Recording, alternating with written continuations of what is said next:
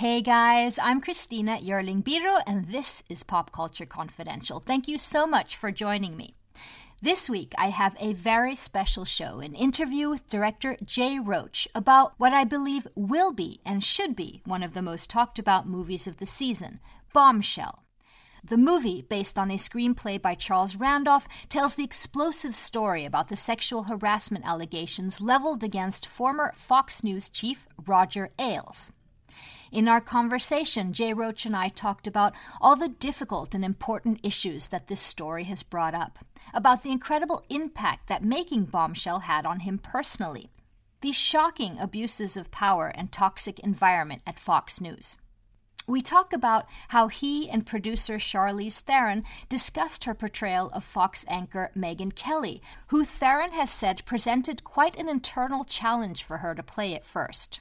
We talked about the actor's incredible transformations and the political impact of the story, both during and after the firing of Roger Ailes, who later went on to advise Donald Trump's presidential campaign before his death in 2017.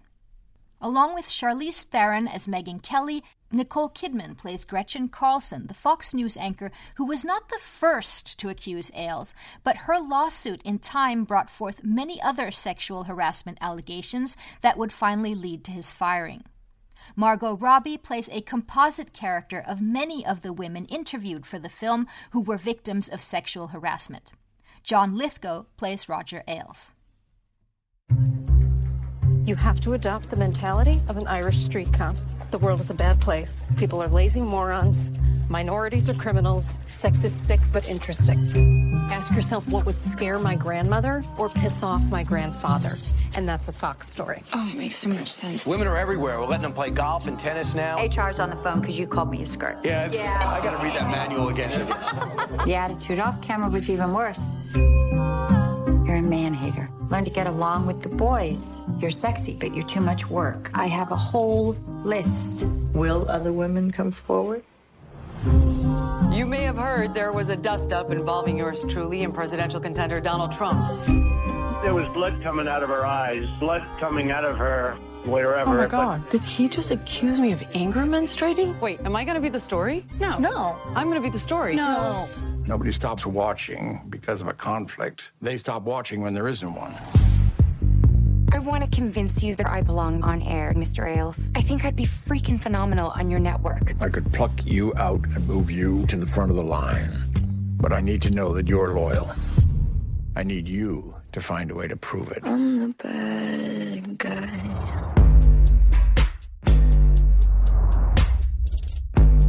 You know why Roger's got that door blocking his office.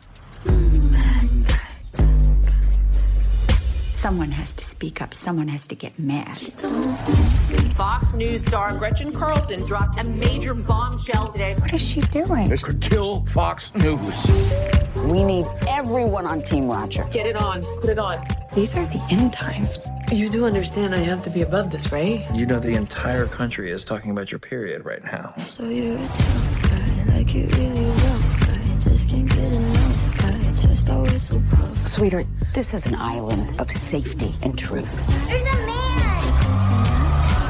Ready to go to war? Oh, yeah.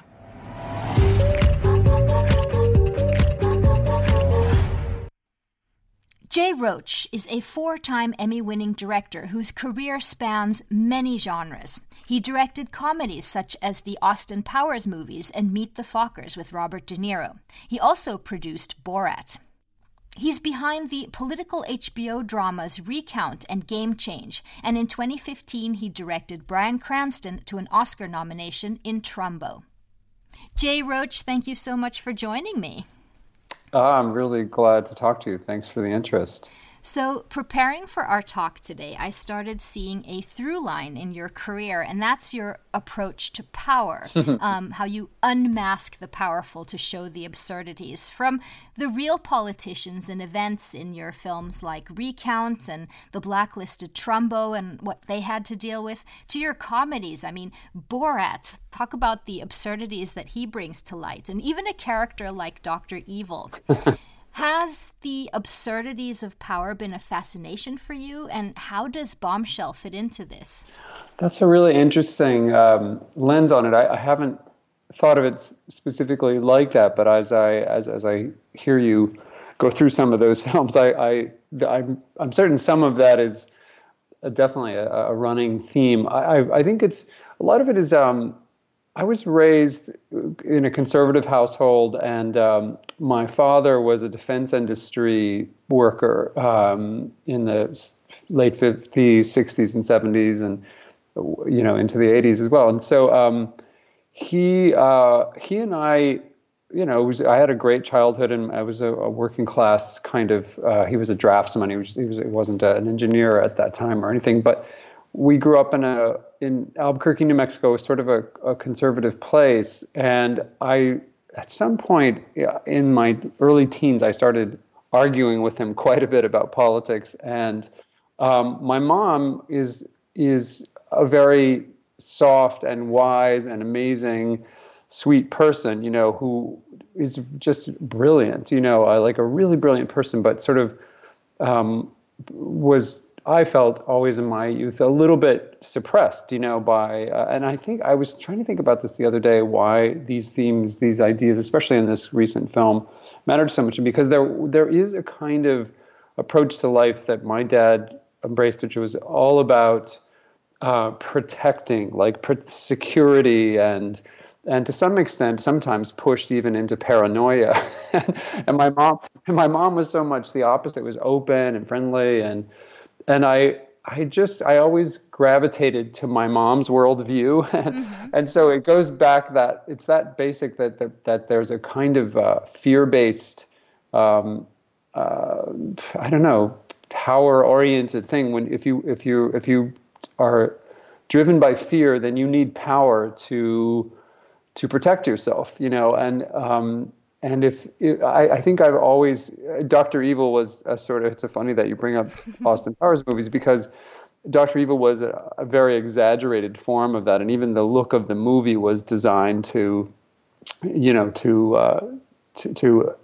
heighten and reinforce the theme that he represented, sort of fear and need for world domination to protect against this new idea of free love and whatever threats to that, his idea of power. Right. And even I understand that, is there any truth to that Robert De Niro in Meet the Fox was sort of a loving recreation of your father? He was the spy. Very much so. And I listen. My dad's still alive, and I love him very much, and we still argue about politics. But there was a certain professional paranoia that my dad had that went into De Niro's character, and also the secrecy aspect. Everything had to be secret around our house. He had a top secret clearance, so he was always worried that somehow we would be surveilled, way before the Koreans and the Russians got so good at it, and the Chinese, I guess, too. So he, I tried to let De Niro's character sort of reflect that. And the other thing I loved about it from a comedic standpoint is that De Niro's character, as great as a spy and human lie detector as he's supposed to be, he's almost always wrong. and so it's funny you tagged all that, and I didn't mean to take it just now in that conversation. I suddenly just occurred to me that it's the roots of this go way back. It's so interesting, yeah, because there was like a through line when you're researching something, it's maybe easier to see than you when you're looking back. But has your father, what did he say about the De Niro character? Oh, he thought it was funny. My favorite thing that he liked about it was when I was young, my dad took us hunting quite a bit, and he would use these kind of military gestures. When you're stalking around silently and you can't speak out loud, you use these hand signals to each other. And that signal that De Niro uses, "I'm watching you," when he points two fingers to his eyes and then points at you, that came from my dad, who used to, whenever we were misbehaving out while we were hunting, he would just do, "I'm watching you." And so my dad was, of course, flattered that I, extracted some of his personal eccentricities and put them into the De Niro character. And I seem to hear you saying that you guys can really discuss politics, because as opposed to sort of the general zeitgeist now, discussion maybe is not what we're doing, more throwing blame and things. So that's interesting. We do, and there are interesting family reunions. Thanksgiving and holidays are always interesting times, because a lot of my family are conservative and a lot of them aren't. And I grew up where there were heated arguments about politics in our household, and that was always actually, I look back, I think at the time it made me nervous, and there is a kind of anxiety dream theme to my political films too. So, but looking back, I'm grateful that I lived in a household with such a diverse range of political opinions, and for a sort of waspy, post-Depression Texas, my family was all from Texas. There was, the stereotype of that is that people don't share their opinions and don't talk that much about it. But there were some very heated, arguments all the time. And I still do, have really tough, interesting conversations with my dad. I will say at 82, he and I finally, at his age, 82, he and I finally have something in common, because he is so interested in defense, and he actually got involved later in his life in training people for the CIA and the FBI to defend nuclear facilities. He and I now agree on the problem with Donald Trump's attacks on our security apparatus. So at least we finally can get along on something. Now, does he watch Fox News? Oh yeah, pretty religiously, I would say. It's on. There's Margot Robbie's character talks about how in her family the TVs all had the Fox logo burned into them until they started making them spin to save the TVs. And that was definitely my family. Right. So yeah, and that's partly why I wanted to make the film. I think there obviously should be something we all have in common that has nothing to do with our politics. It's just people should be safe at work. It shouldn't be that you are preyed on and required to do some sort of sexual favors as a sign of loyalty, as we portray Ailes demanding. And I thought women in my family, women, elsewhere, who might not readily view a film that's about, what would be seen as progressive women's rights politics, would pay attention if it involved women who had been at Fox, and even their sort of favorite hosts of shows like Megyn Kelly and Gretchen Carlson. Mm-hmm. And, it's not, it is remarkable that those women took Roger Ailes on a year before the Harvey Me Too explosion, broke.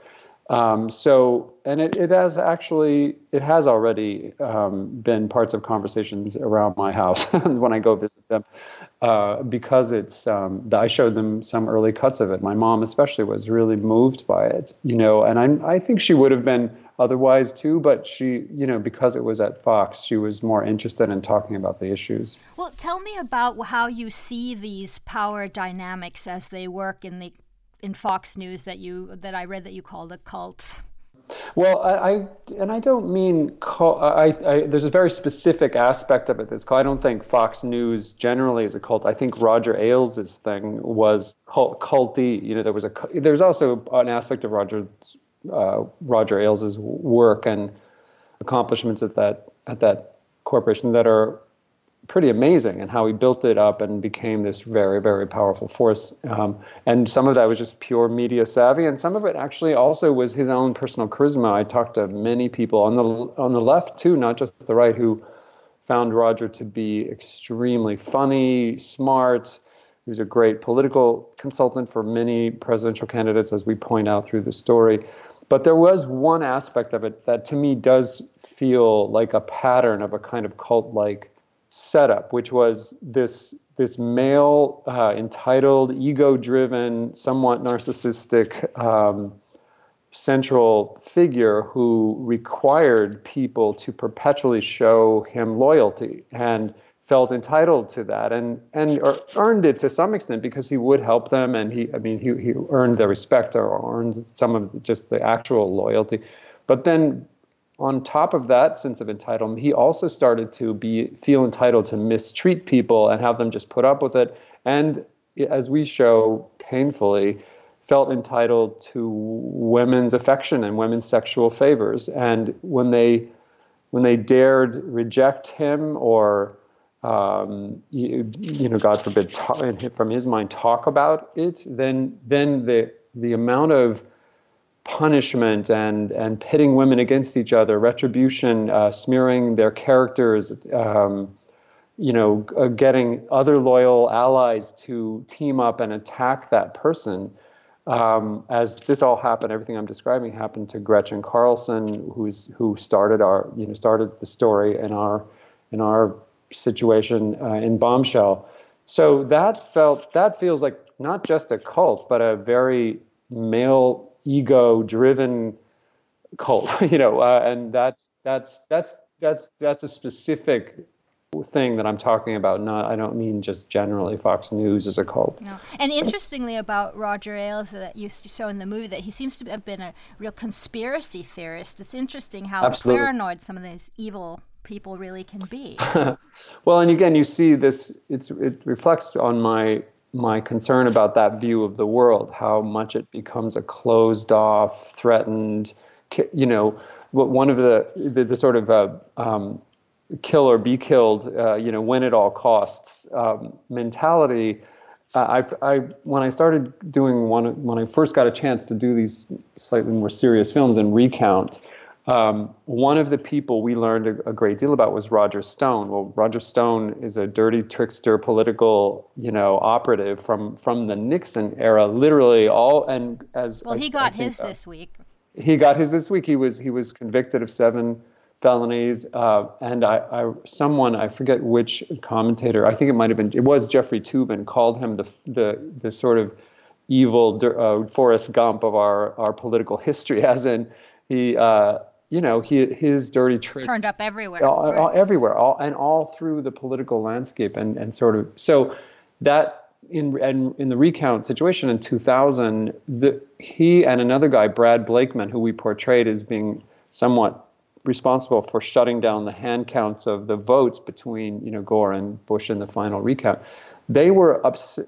Roger Stone was upset with us. We did have a line in there where Jim Baker says, "Get me Roger Stone." That became the title of the documentary about Roger Stone. But we didn't give him enough credit for tearing down that recount, he said, and he was upset. And we all said, "Why do you want more credit for doing something that's clearly illegal?" And I said, "Because we won." And ever since that film, that sort of sense of win at all costs, even in my comedy, my one political comedy, full-on comedy, The Campaign, with Will Ferrell and Zach Galifianakis, that whole ethic of win at all costs, we don't care, it's power above all. It's a fake patriotism. It's this whole theme you and I have just been talking about, this idea of we must have power to protect against some sense of sacred identity, but really it's ego. It's protect your ego, and that's an important theme to me. And it's so interesting how you weave this story that really it's the rise of Donald Trump that's going through this entire story in your film. But we'll get back to that. I want to talk to you about the screenwriter Charles Randolph and yourself. You spoke to many, many women, I understand, about this case. Many who couldn't speak to you on the record because they've written such strong non-disclosure agreements. What were some of the things that they told you that shocked you more than you realized? Well, the feeling that there were a few really interesting facts that came out in that discussion, which we put right into the script, and I'll tell you about that in a second. But the most important thing was what it felt like. We had obviously read many articles, seen tons of video and all the books. Megyn Kelly wrote a book about her experience. There were lots of resources, great reporting by Gabe Sherman and Sarah Ellison. But we hadn't, I don't know, it's tough to really fully get what those women went through and how lonely it was to come out, especially for Gretchen Carlson. Rudy Bakhtiar's story, the woman whose voice her inner thoughts you hear while she's being harassed early in the movie. The feeling that you get, and we're not saying who we talked to, but we talked to a lot of people who either were directly involved or were quite aware of the women who were involved.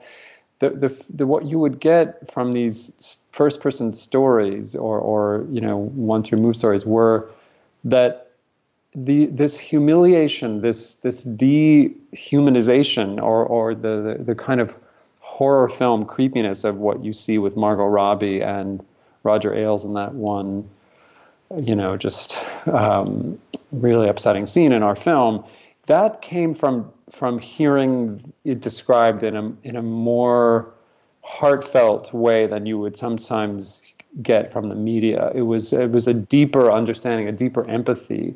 And when we started trying to make the film and I started talking to the actors about it, that they pulled that into their own interpretations of their own performances, I feel. And that one scene is a great example of that. When Margot is experiencing what some might think in a distant account of that, just a verbal account, it might not seem like so horrible of a moment, but when you come up to Margot's face after she's been asked to lift her skirt, that's what I feel like I got the most of. And I'm a feminist. I strongly believe in women's rights and female empowerment and everything related to the women's movement. So I thought I was a sensitive male who could understand what that might be like. And my understanding went so much deeper as I watched Margot do that, as I've talked to many, many people, both in the research phase, but also we had many women come up to us after we screened the film a lot in post-production just to get reactions and talk about it. And I always have long conversations with big groups of people after the film is shown. And what we gathered from all of that discussion was, it surprised me how much worse it is than you can possibly imagine as a man. And that was important. And the fact thing that the one great ad that we got out of the story was that we had in the script, Charles had written that the Murdochs themselves had helped Megyn gather the names of women who might come forward with stories about Roger during the outside investigation after Gretchen sues, and that turned out to not be the case. The Murdochs didn't just gather the names from like the human resources complaints or whatever.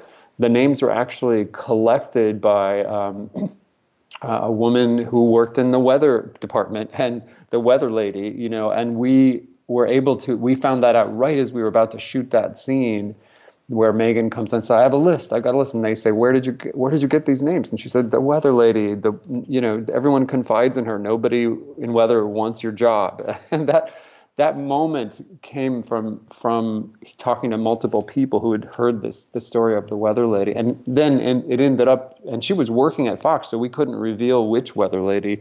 She was still there when we were shooting. But then she wrote a book and released that during post-production her name is Janice Dean, and the book is Mostly Sunny, I think is the title of it. And so we were able to, in post-production, to put her name in using off-camera dialogue. The makeup lady says, you should go see the weather lady. You should go see Janice in weather. And so we got to credit her for doing this incredibly somewhat risky thing at the time. No, women weren't. This was a year before Harvey again, and so these women the were bravery is incredible. Yeah, absolutely. I mean, after with this movie, with the New York Times reporting and Catch and Kill, and I mean, it's not. Yeah. It's just this overwhelming feeling of it that this isn't this is really scary stuff. And the thing about I think that works so well in your movie is that this is not about the sex for the women. It's about the work, and it's such a heartbreaking abuse of power. Yes. And I thought a lot, which I haven't thought so much about this before until I watched this, is that it's really the same language that you would use in sort of a domestic abuse, that horrible question, why didn't you just leave him? Yes. Megyn Kelly says it herself, I liked him. It's a complex issue of getting into the net and then suddenly being abused there. And I thought that was very, very well portrayed. Oh, well, that's just really good writing by Charles. I have to credit him for, he had this idea of having three women at very different phases in the way they're facing the power situation. You're absolutely right. It's so little about sex. It's much more about power and control and sort of both stripping the women of their rights, but also then trying to puppeteer them or make them conform to his plans, whatever they are, and some of them are very creepy plans. But Charles had this idea of having three different women at very different phases, very different levels of access to allies or tools to help in the battle for their survival. Very different class distinction. Megyn Kelly is the star, and we start with the Trump thing. As you say, there's such a singularity and overlap of Trump's rise to power and this exposure of this abuse of power by Roger Ailes, who's, not ironically, but is also boosting Donald Trump, another person whose ego drives this misogyny, and the sense of entitlement. So Megyn has power in that she's a rising star, and she was abused 10 years, she was harassed 10 years earlier, but she found a way to break free enough and then still benefit from Rogers promoting her time after time. Every time she would take a break to have kids or something, she'd come back and have a bigger job. So she did have a very complicated relationship with him, which is partly why it took her a while to speak up, as we portray in the film. Gretchen Carlson sues, and she within a certain amount of time, within a couple weeks, as we show towards the end of the film, gets her settlement because she has great lawyers. Margot's character is a young woman who's a composite character, a fictional character based on multiple stories, but there were young women still being harassed by Roger very late in his career when he was an older man, and she has no power. She has no access to fancy lawyers. She's not a rising star. She's not even on air yet, but she really desperately wants to get on air. And so that was Charles's, I think, just wisdom and just great screenwriting and having such, and they're relatively, it starts with Megyn, but then Gretchen becomes important, and then towards the end of the story, Margot's character becomes, Caleb becomes important. So it was a really well-crafted script from the get-go. And the actors, these three women that play, they're absolutely incredible. For many liberal viewers of the film, there's going to be a bit of a hump to sort of get over, considering the organization they represent, even racist comments that Megyn has made, and just the message of that Fox News spreads in general, especially these past few, how our feelings are. How did you and Miss Theron talk about this, as she was also producer of the movie, how you would sort of attack this? Well, it's a very good question, and it's something we thought about a lot, and even as we were, making the film, Megyn was fired, right in the middle of our shoot by NBC over those racially insensitive comments she made about blackface. And of course, I just want to say that just because any issues that you have or anything you work doesn't, harassment shouldn't be part of any job description. So, and that's exactly I know, and it's very great of you to point that out, and that because that's what I said to Charlize, who was hesitant about taking her on at first. And my point was, one, what's been really interesting is hearing Ronan Farrow. Ronan Farrow's book coming out has been such an interesting timing thing, not just because the subject of NDAs and forced arbitration and letting women out of their NDAs now at NBC. Gretchen Carlson's gotten trying to get Fox to let her out of her NDA, all that, we didn't know that was all going to come out at this time. But one of the things that came out in Ronan's book, which I read, is a fantastic book. It's so suspenseful, and is that one of the things I found out was that Megyn Kelly had been fired partly because of the comments she made about blackface, but also because she had dared accuse NBC of suppressing his story, and also of under what's the right word, just minimizing the Matt Lauer abuse, right? So this is what happens when you make films about people who are in the middle of their, what's going on right now, and we were constantly talking about how to certainly acknowledge Megyn's approach to her commentaries on, that she is a provocateur, that she very much seemed to be sometimes throwing red meat at this very, right-wing base that are Fox viewers. But other times she was obviously, taking on issues that when she took on Donald Trump in the primaries and reminded the world of how many horrible things he'd said about women publicly, and he laughed it off. Yeah, and then to her that whole next week and weeks for months later, just saying those horrible things about Megyn, you realize that she's a person. She's complicated, and she's just like we all are, and she did this amazing thing in this 1 year window, and then she was also didn't come forward right away after Gretchen sued. She had been harassed and sat on that for 2 weeks. Gretchen's alone at home and is wondering if anyone who's still there at Fox is going to speak up for her. And in the opposite, women were teaming up to help smear her and imply that she was lying.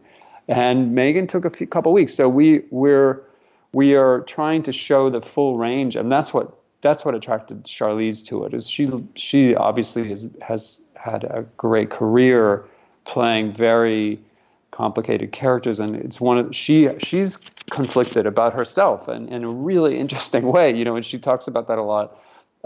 This fall, she's been talking about that, about how she felt she actually had a lot in common with Megyn in how she tries to go through life and cope with things, but also how she's misjudged for her ambition, her sharp elbows, as they call it, when women do it. When men do it, it's like, oh, look how badass that guy. When women do it, it's like, oh, she has sharp elbows. We heard that about Megyn all through our research. Oh, that's being punished for your ambition is something one is used to. Yeah, exactly. So, and listen, I barely, what's the right word? I'm a man. I'm just, relaying a story. I don't pretend in any way to understand how it feels. I just do the best I can to listen. I had great women collaborators, these incredible actors, and these people willing to speak to us. But whenever I hear myself talking about how this went down, I realize it's not comfortable mansplaining any of this, because I'm just relaying the story, and that's another issue that we dealt with when we were talking about this. How am I, as a man, going to tell this story? And it was a big source of discussion the entire process. Well, I mean that most of us know that most men don't want women to feel unsafe at work. I mean, I would hope so. I certainly want that to be part of the discussion. Is, are we allies enough? Are we helping enough? There's a character in the story, Gil, played by the great Rob Delaney, such an amazing actor too, and very funny. I mean, these are very dark issues, but many of the people in our film are portrayed by people that are known as comedians, or play, and that helps make his character in particular a little more complicated, because he is a complicit male. He's a man in a company where sexual abuse seems to be fairly rampant, and he's kind of advising Megyn Kelly to, yes, speak up, but is Gretchen really? Can we really believe what happened to her? Why didn't she just report this earlier? Why did she wait till she got fired to sue. You know, he's asking all of these, raising all these doubts, as men often do. Even good men do this. We are, because we haven't experienced it ourselves, when you hear a story, I think a lot of men default to, I wonder why she's reporting it that way, and I wonder what role she had in this, and I wonder whose fault this really was, as opposed to the instant default that I think women often revert to, is giving another woman the benefit of the doubt. At least, not all women do that, but most do.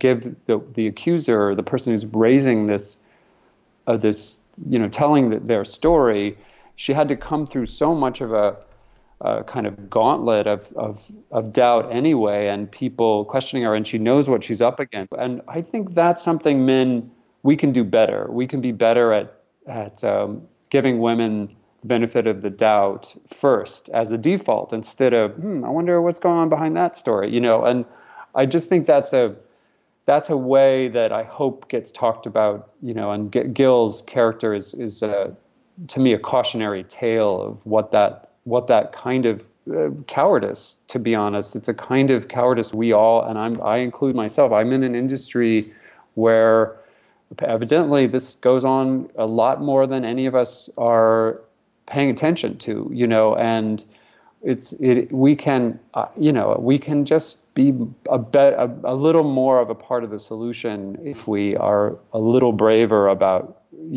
speaking up for women, and also believing them when they first come out, and getting involved. I think that's what I hope that the film is part of that conversation. You've worked with a few men who, after working with them, there's been allegations. Yeah. Kevin Spacey, for example, Louis C.K. And what you've said afterwards is that you had no idea. You didn't see any bad. After working on this movie and saying what you're saying now, do you see anything in hindsight about this, or how are your feelings today? I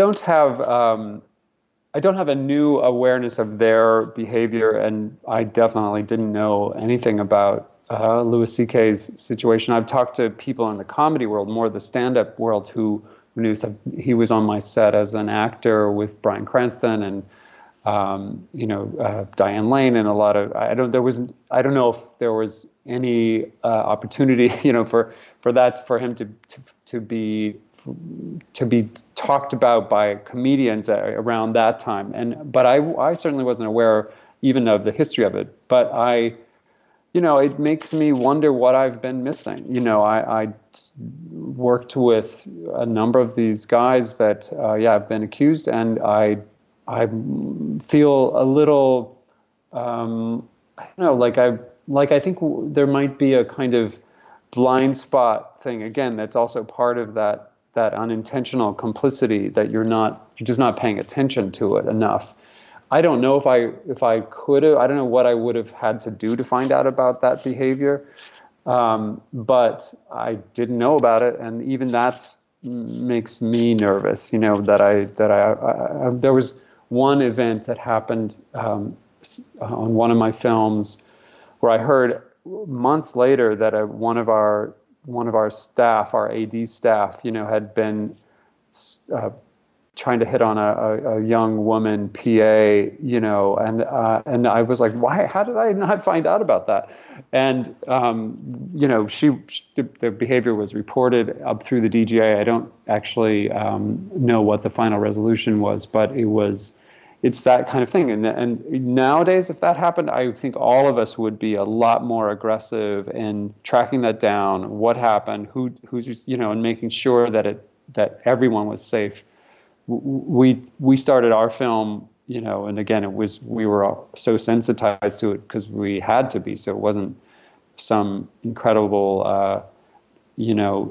what's the right word? Sort of nobility in doing it. We had sexual harassment people come and talk to our whole crew in the beginning of this process, and it was even that was, wow, we're just now doing this at this level. We'd always had the talks, but they were kind of the lawyerly version of just kind of ass covering. Hey, we've done our due diligence and warning you about how to treat people, but it never felt like it was truly inspirational. So we had a woman come in who was really an expert in the field, and it was not just helpful in terms of knowing, where some of, especially for men, where some of our blind spots might be, but it was also just inspirational. Like, let's just be better to each other as human beings.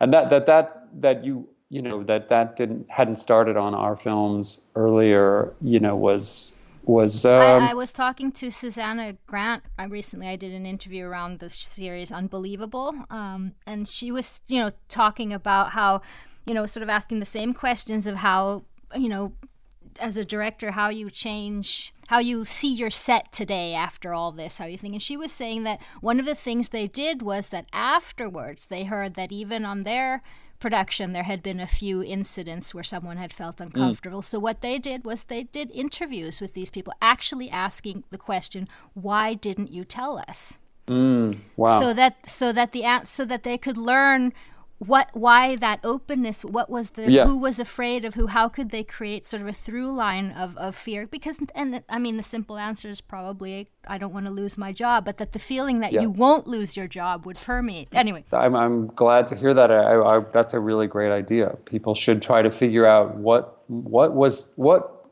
mechanism, or what's the right word, what sort of structures were in place that made you not feel safe, or what structures weren't in place, and that's one of the things that I think even Gretchen Carlson's been doing incredible work since this all happened on, for example, trying to do away with, get Congress and state governments to do away with forced arbitration and forced NDAs as a sort of, I'd say that's sort of a basic step that almost all corporations. Yeah, because she couldn't talk to you. She still can't tell her story. She still can't talk to us. She can't. She's reluctant to watch the film. As far as I know, she hasn't seen it because she wants to be able to comment on it. And I was like, that is just heartbreaking. That especially what she went through. I mean, what she did was an incredible thing. Again, just to remember that there weren't structures in place for her to report, and we deal with this in the film, to just speak out and feel safe just in the reporting. Forget that she'd been unsafe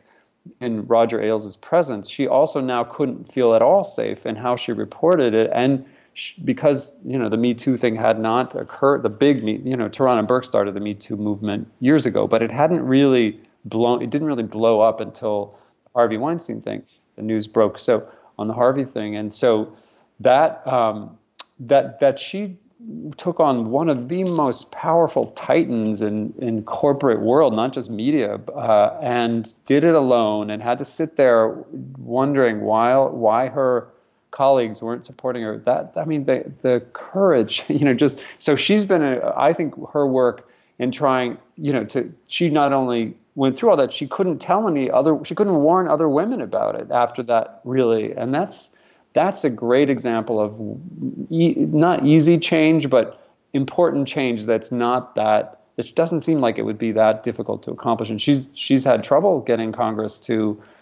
There's been some bipartisan support on this forced arbitration thing, and it looks like, with all these conversations with NBC letting those accusers out of it, with maybe Fox will let her out. It's right at the surface of what's going on, and I really credit Gretchen for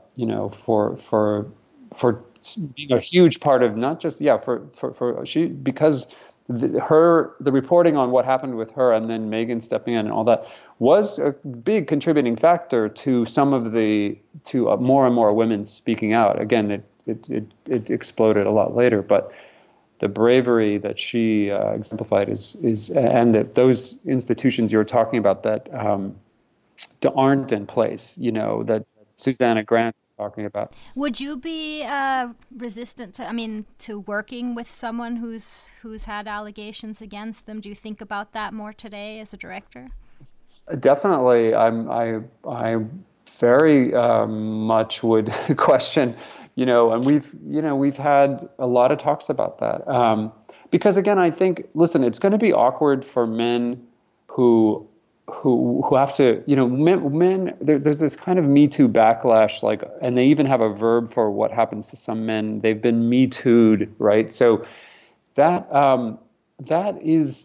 That is so unfortunate. When you think of the bit of potential, injustice, I suppose, that some men might be worried about, that they could be falsely accused, the level of that is compared to the centuries-long smears and character assassinations and far, far worse that have happened to women. It's just, we're going to have to deal with some awkward stuff. Get over that, because it's the long-term benefit or taking away the long-term damage that has happened to women and will continue to happen unless, people get serious about requiring men to behave with respect towards women.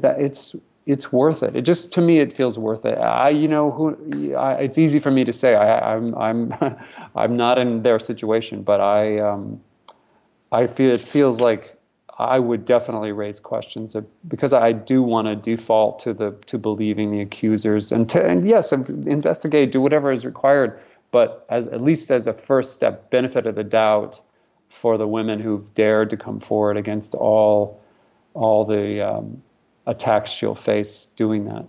I have to ask you about the look of the Fox women, and in your movie, not unlike the fembots in Austin Powers. Yeah. You say that. How did this sort of look come to be, and how did it permeate the way women are seen and treated throughout the company? That was a big part of how I spoke to Charlize about it when I first came on, and also to the Annapurna execs. We were at Annapurna, and then later when Annapurna pulled out for some reasons that we could talk about for a long time, the Braun Studios and Lionsgate came in, and I spoke to all of the different execs about this, and then to the great Colleen Atwood, who was our costume designer in our film, and to the actors involved, that I very much believed Roger saw in a kind of dark genius way that you could sell news using a kind of old-fashioned entertainment thing of just, cast beautiful women and then have them conform to a Fox look that was, Roger's male gaze, using that feminist term, like his what he considered an attractive woman who was attractive enough to be on screen and sell his news. It worked, our working title code name for our production when we started was Lucite Desk. He was, it was very important to him to show the legs of the women. They had a person who enforced the length of the skirts, not towards don't wear it too short. His was don't wear it too long. The shorter your skirt, the higher the ratings. So it was a very creepy but also effective way to sell something in his mind. And so he pushed this idea, and I pitched it originally as it's kind of a Roger's dollhouse. Roger's, disturbingly effective way of getting people to conform to a look that he could use to sell news. And it was corrupt. Obviously, it corrupted news, in my mind. There's a lot of good reporting on some, but there's a lot of kind of selling ideas that I just find really not constructive in our, and I think it's part of the idea of being able to sell these ideas with a male ego-centric worldview at the center of it, getting the women in his world to reflect. I don't know. I'm not being very articulate about this, but it was definitely my emphasis was on how that idea of that male gaze and sort of puppeteering and getting women to conform to his visual requirements very much infected this organization and became a kind of toxic, in my opinion, a toxic force.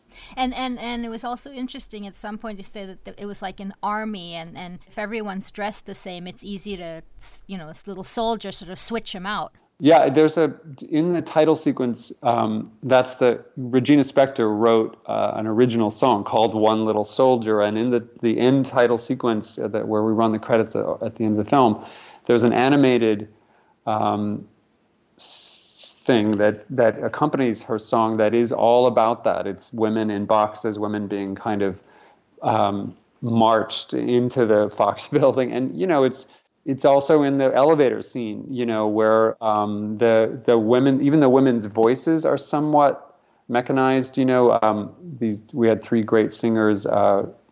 Caroline Shaw, the great composer, was one of our singers, Petra Hayden, and then my wife Susanna Hoffs is actually, her voice is in there as well. And Teddy Shapiro, Theodore Shapiro, took the voices and attached them to keys on his keyboard, right? And he would play them the way, in a weird way, in a certain weird comparison to the way Roger would play the women in his news. And again, I'm over applying this metaphor, and some of these women found ways to be themselves and be strong and be their own personalities on his airwaves. But if you did step out too much from his sort of program, you would be not just possibly demoted or I don't know, suspended, penalized, whatever. You would be attacked by his publicity people in sideways ways, in ways that had nothing to do with what you had whatever offense he perceived you as doing. He would have stories leaked about you, or as we talk about this, his sort of black ops way of getting people to conform. It's horrifying. And so, listen, I may be over applying this, but it felt this way to me. The more stories I read, the more deep we really committed to making it as authentic as we could. And one of the most gratifying thing that's happened since the film came out is a woman named Alison Camerata, who we portray as, she's the woman on the top of the CNN building who has left Fox right before all this happened and has now got a gig at CNN. And she calls, in a slightly heightened reality situation, Megan goes up on the roof of Fox and calls her on the roof at CNN. Well, that woman is now, is at CNN. She ran, Alison Camerata ran our Q&A in New York, and she said it was so close to what she remembered, that she was feeling a kind of PTSD. She was harassed by Roger. She sort of confirmed and authenticated this whole idea of what I'm talking about, of how Roger required women to conform and be, and he manipulated people this way. So, that to me said we got close to what it was really like. And you do the best you can. You never know. We couldn't go back in time, but we sure tried through all the stories we heard. And I just have to mention, not the look of but the makeup in general of the actors looking like their counterparts. His name is Kazuhiro. He must be some kind of wizard, not to be one of your paranoid characters, but let's hope it doesn't get into the wrong hands. I've never seen anything like the likeness that he has done with the people in this movie. Especially Roger, and he really transformed John Lithgow into Roger Ailes, and what he did with Charlize is uncanny. We had many people admit that they, for a while, thought it was archival footage of Megyn Kelly in the first part of the film, and then you actually hear the murmurs and gasps when, as it starts to be clear that it's Charlize, probably around the time she's in the limousine talking on the phone. But also her voice, what she does. Yeah. And she took her, she changed the register of her voice. She matched that. She actually practiced so much to get the voice right. She injured her vocal cords for a little while, and during the production, we had to be really careful with that. And which was telling, given that it's a story about women speaking up, women's voices, and it became an interesting source of just conversation. That here it is that it's all about, can women speak up? And Charlize has heard her voice. And it was, she took it very seriously. And she it's always an interesting choice. What you're getting at with it is a little scary. But on the other hand, the audience hears that it's a movie derived from a true story, and there is an interesting extra bit of suspense, I think, for the audience of how well are we going to be able to pull this off? How, it's the question that comes up in every single Q&A, every single interview is the one you've just asked. How did she do that? And what were you thinking about? How far you could go? And it is, I think the audience cares about this. And so I take it very seriously. And Charlize even took it further than I had planned to. She wanted to be really close in look so that she could then find all the performance, all the gestures, the voice, the attitude, the body language, and have it match. As she said, I don't want to look in the mirror and have my voice match her, and my face is still my face. I want it to be a different face too. And so Kazuhiro worked with her, and I was always there too, and just trying different phases of match that would not only get close to a physical simulation of her, but also allow for the facial expressions to come through, and not be so uncomfortable that she was miserable all day. And like he is a wizard. He has some supernatural. He did the Gary Oldman makeup in Darkest Hour too, and what he did with both Megan's character and Roger Ailes' character in our film is just, I've never seen anything quite like it. It's really a wonder. Don't let the Robert De Niro character get a hold of him for any of his parts. I'm not going to take much of your time, and I hope this is not out of bounds, but I just have to say that I really, really, really am a fan of your wife from my whole life, and from the Bangles and from her solo career and collaborations. And I was just wondering, I mean, this is an artist and a talent who must have been in a music industry when they were coming up as a girls band. I don't know anything, but I'm just sort of guessing that she must have some stories about how it was for her to, show her power and ambition. She does. And her involvement in this project is hard to measure. She's been so important to me in the process. She had so many stories. Some of her close friends have had stories. She's close friends with Rosanna Arquette, for example, whose harrowing experiences are described so excruciatingly in both books, really. Both She Said, the Megan Twohey and Jodie Cantor book, and also in Ronan's new book. So we have a lot of friends who've told us a lot of stories, but my wife's own sort of connection to the script I always run everything past her, but her connection to that script was so instant and visceral and passionate. And then every single cut of the movie she watched, she halfway through, just becomes very, very emotional. And she also helped me think through. We tried many different versions of the beginning and the ending, and the beginning and the ending of the film are very different from what was originally scripted. And she goes to every one of the screenings. We screened it, I would say, almost once a week from about 3 months after I wrapped. So for about 4 months, every week we would screen it for somebody. Sometimes in previews, full previews with hundreds of people, sometimes with 100 friends and family and filmmaking colleagues and music people colleagues would come too. She had a lot of friends, and sometimes just a few people at our house. And every time Susanna was there and would get deeply involved in the conversations, and it was, I don't know, it's so important to me to have your best friend, your most intimate partner, share an empathy for what these women were going through, and to translate it to me, if you will, because I haven't experienced it. It was everything, and it was really important to me. It was really symbolic and cool that when Teddy Shapiro was trying to come up with the music, Susanna had built a relationship with a woman named Petra Hayden, who has actually done whole albums where she uses just her voice. Like she did a recreation of the Who album, just with her voice. And she did other albums where she did movie scores with just her voice.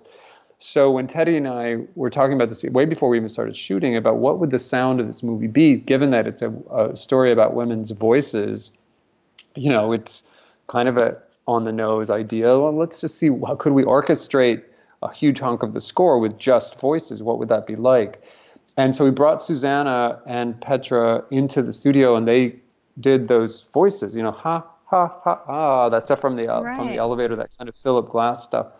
And he then, as I said, assigned it to keys and kind of turned it into this somewhat robotic, but also very haunting and very emotional. And the very last cue is just like a tribal thing in the very last cue in the credits, this shrieking, great power, amazing, stuff. And that all came out of these discussions, and Sue was part of it. Sue and Petra. Petra's music was a big part of our influence, but it was Sue and Petra perform at Largo all the time now. And so anyway, my wife's involvement was huge in this project. She's definitely my secret. I thanked her at the end of the story, but I wish there was some other credit for what she did. She was a big part of this. So I really appreciate you bringing her up. That's amazing. Finally, I just want to say, how you're feeling in general about the future. As you probably were too, watching Ambassador Yovanovitch on the hearings and sort of what women speaking out in all sort of general aspects of politics and the Trump administration and Fox. How are you feeling in general? It's a mixed feeling, I think. And I tried to get at this with the end of our film. There's hope. It's definitely a hopeful time. That we're talking about this film, that this film got made, that it comes out about the time that Ronan Farrow's book and She Said also comes out. That everyone is seeing. Maybe it's just because we're in the middle of these conversations about our film, but it just feels like, as you just said, that there are many examples of women speaking up now that seem to make it safe to hope, but they're also, it is definitely not mission accomplished or, triumphant. And we actually had long discussions with various people consulting on our film, with the studios about, there was at one point a sort of push to somehow make our film more triumphant at the end. And Charlize especially, but, we all got behind this, said, no, this is not that kind of a movie. It's not, a movie where by doing this, everything is fixed. It's a movie where by doing this, a step was taken, a really, really important step with brave women contributing to the downfall of this incredibly powerful, abusive person. But these women were still pitted against each other till the very end. We have that moment in our film where Gretchen Carlson looks up and sees that Megyn Kelly is going to go off and have her life, but Gretchen's still alone. Gretchen Carlson never got to work in broadcasting as an anchor again, ever. She still can't speak. She still can't speak. Rudy Bakhtiar, who we portrayed, she was a rising star. She was the future Christiane Amanpour, and because this guy hits on her 6 months into her 3-year contract, she doesn't even report it. A friend reports it, and she gets fired. And that's the end of her career. Actually the end of her career. I'm actually going and she's on a radio show now, and I'm going to go and do her show today. But she never got to be a broadcasting anchor again. So there is some hope, but there is so much more to talk about, so much more ground to break, and like you've said, to just make the institutions not just safer to work, but safer to talk about how it got unsafe to work, and that there's still a lot of work to do. And I'm just rooting for people like Gretchen and many, many thousands of other women who are out there, bringing all this up and speaking up.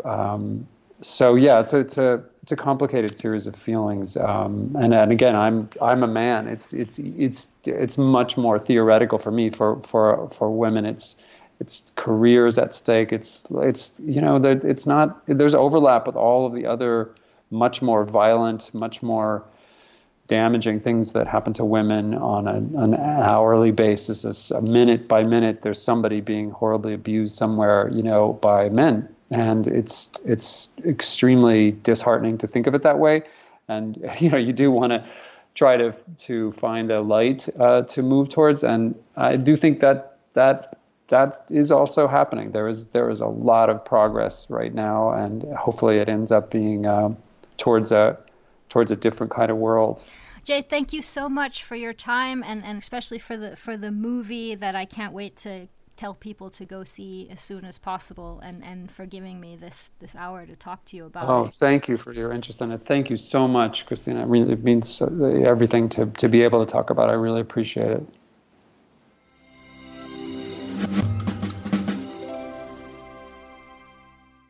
Thank you so much to director Jay Roach. Bombshell premieres in December. Do not miss it.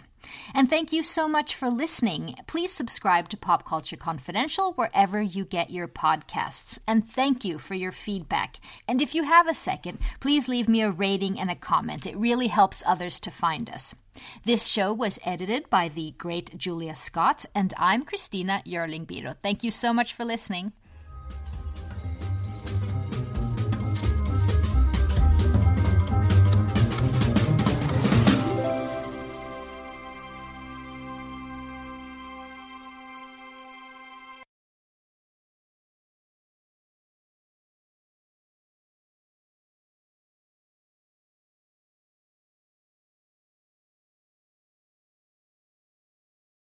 Well, hey, podcast listener. My name is Vince, and I'm the host of a show called The RR Show. It stands for Reddit Readings.